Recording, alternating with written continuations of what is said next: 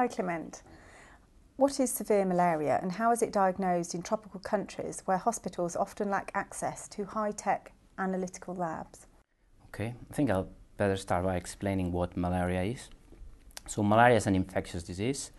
It's caused by a parasite. The name of the parasite is Plasmodium. There are a few species, but one of them is more important than the others. That's Plasmodium falciparum.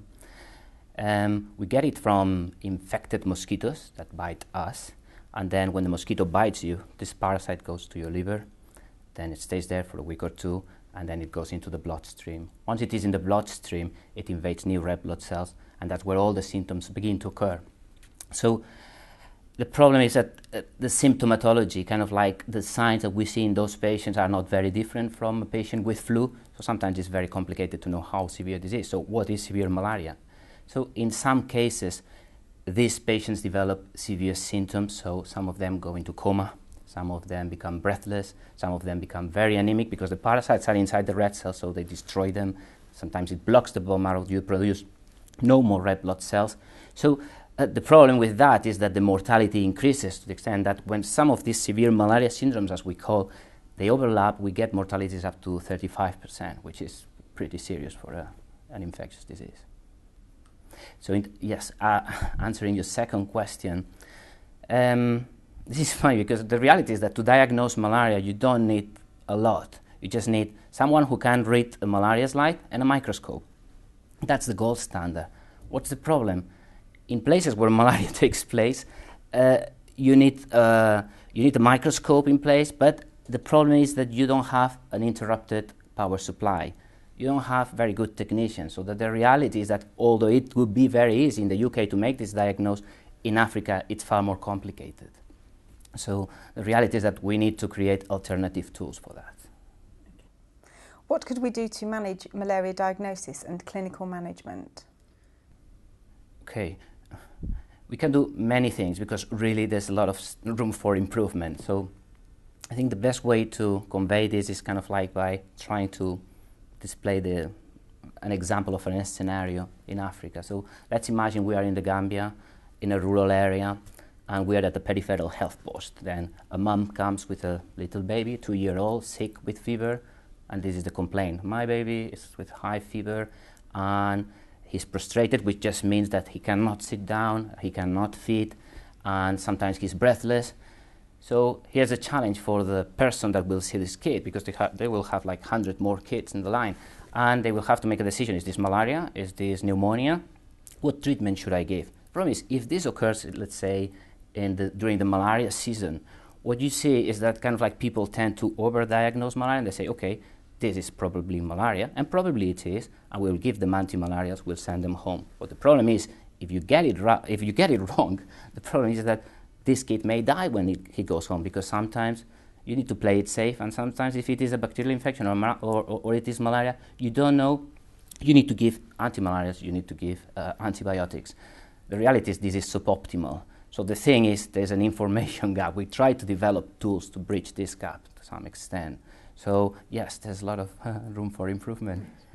What are the most important lines of research that have been developed in the last 5 to 10 years in this area? Well, in relation to this, perhaps it's better if I explain what I have been doing that led me to do this. And I think that when I first started working malaria, I was addressing very, very specific questions. So the first interest I had was kind of like to understand what happens in children with severe malaria and severe anemia, and just trying to work out what were the mechanisms. That always leads you to kind of like 1-2 molecules, and with these molecules you try to explain a lot of things.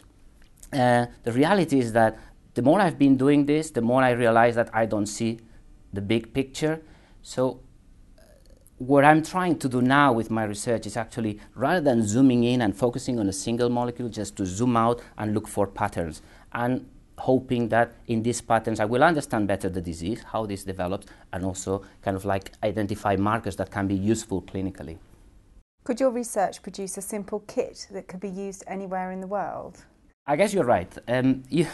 You want to develop something that like a pregnancy test. You want kind of like to develop a kit that you get this sick kid, you get a drop of blood, you put it in the kit, you get a positive cross, and then it says to this person that works in that environment, say, okay, this this boy will have, or this girl that is sick will have to go to hospital, this can receive treatment, go home.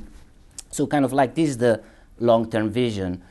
My research now would be more actually looking for these molecules. So if we come up with good candidates, good molecules that make sense, the next step is to do what we call prospective clinical validation. Reality means that you just need to design a specific piece of research to see how your markers that you have identified actually perform in real life. It's nothing more than that.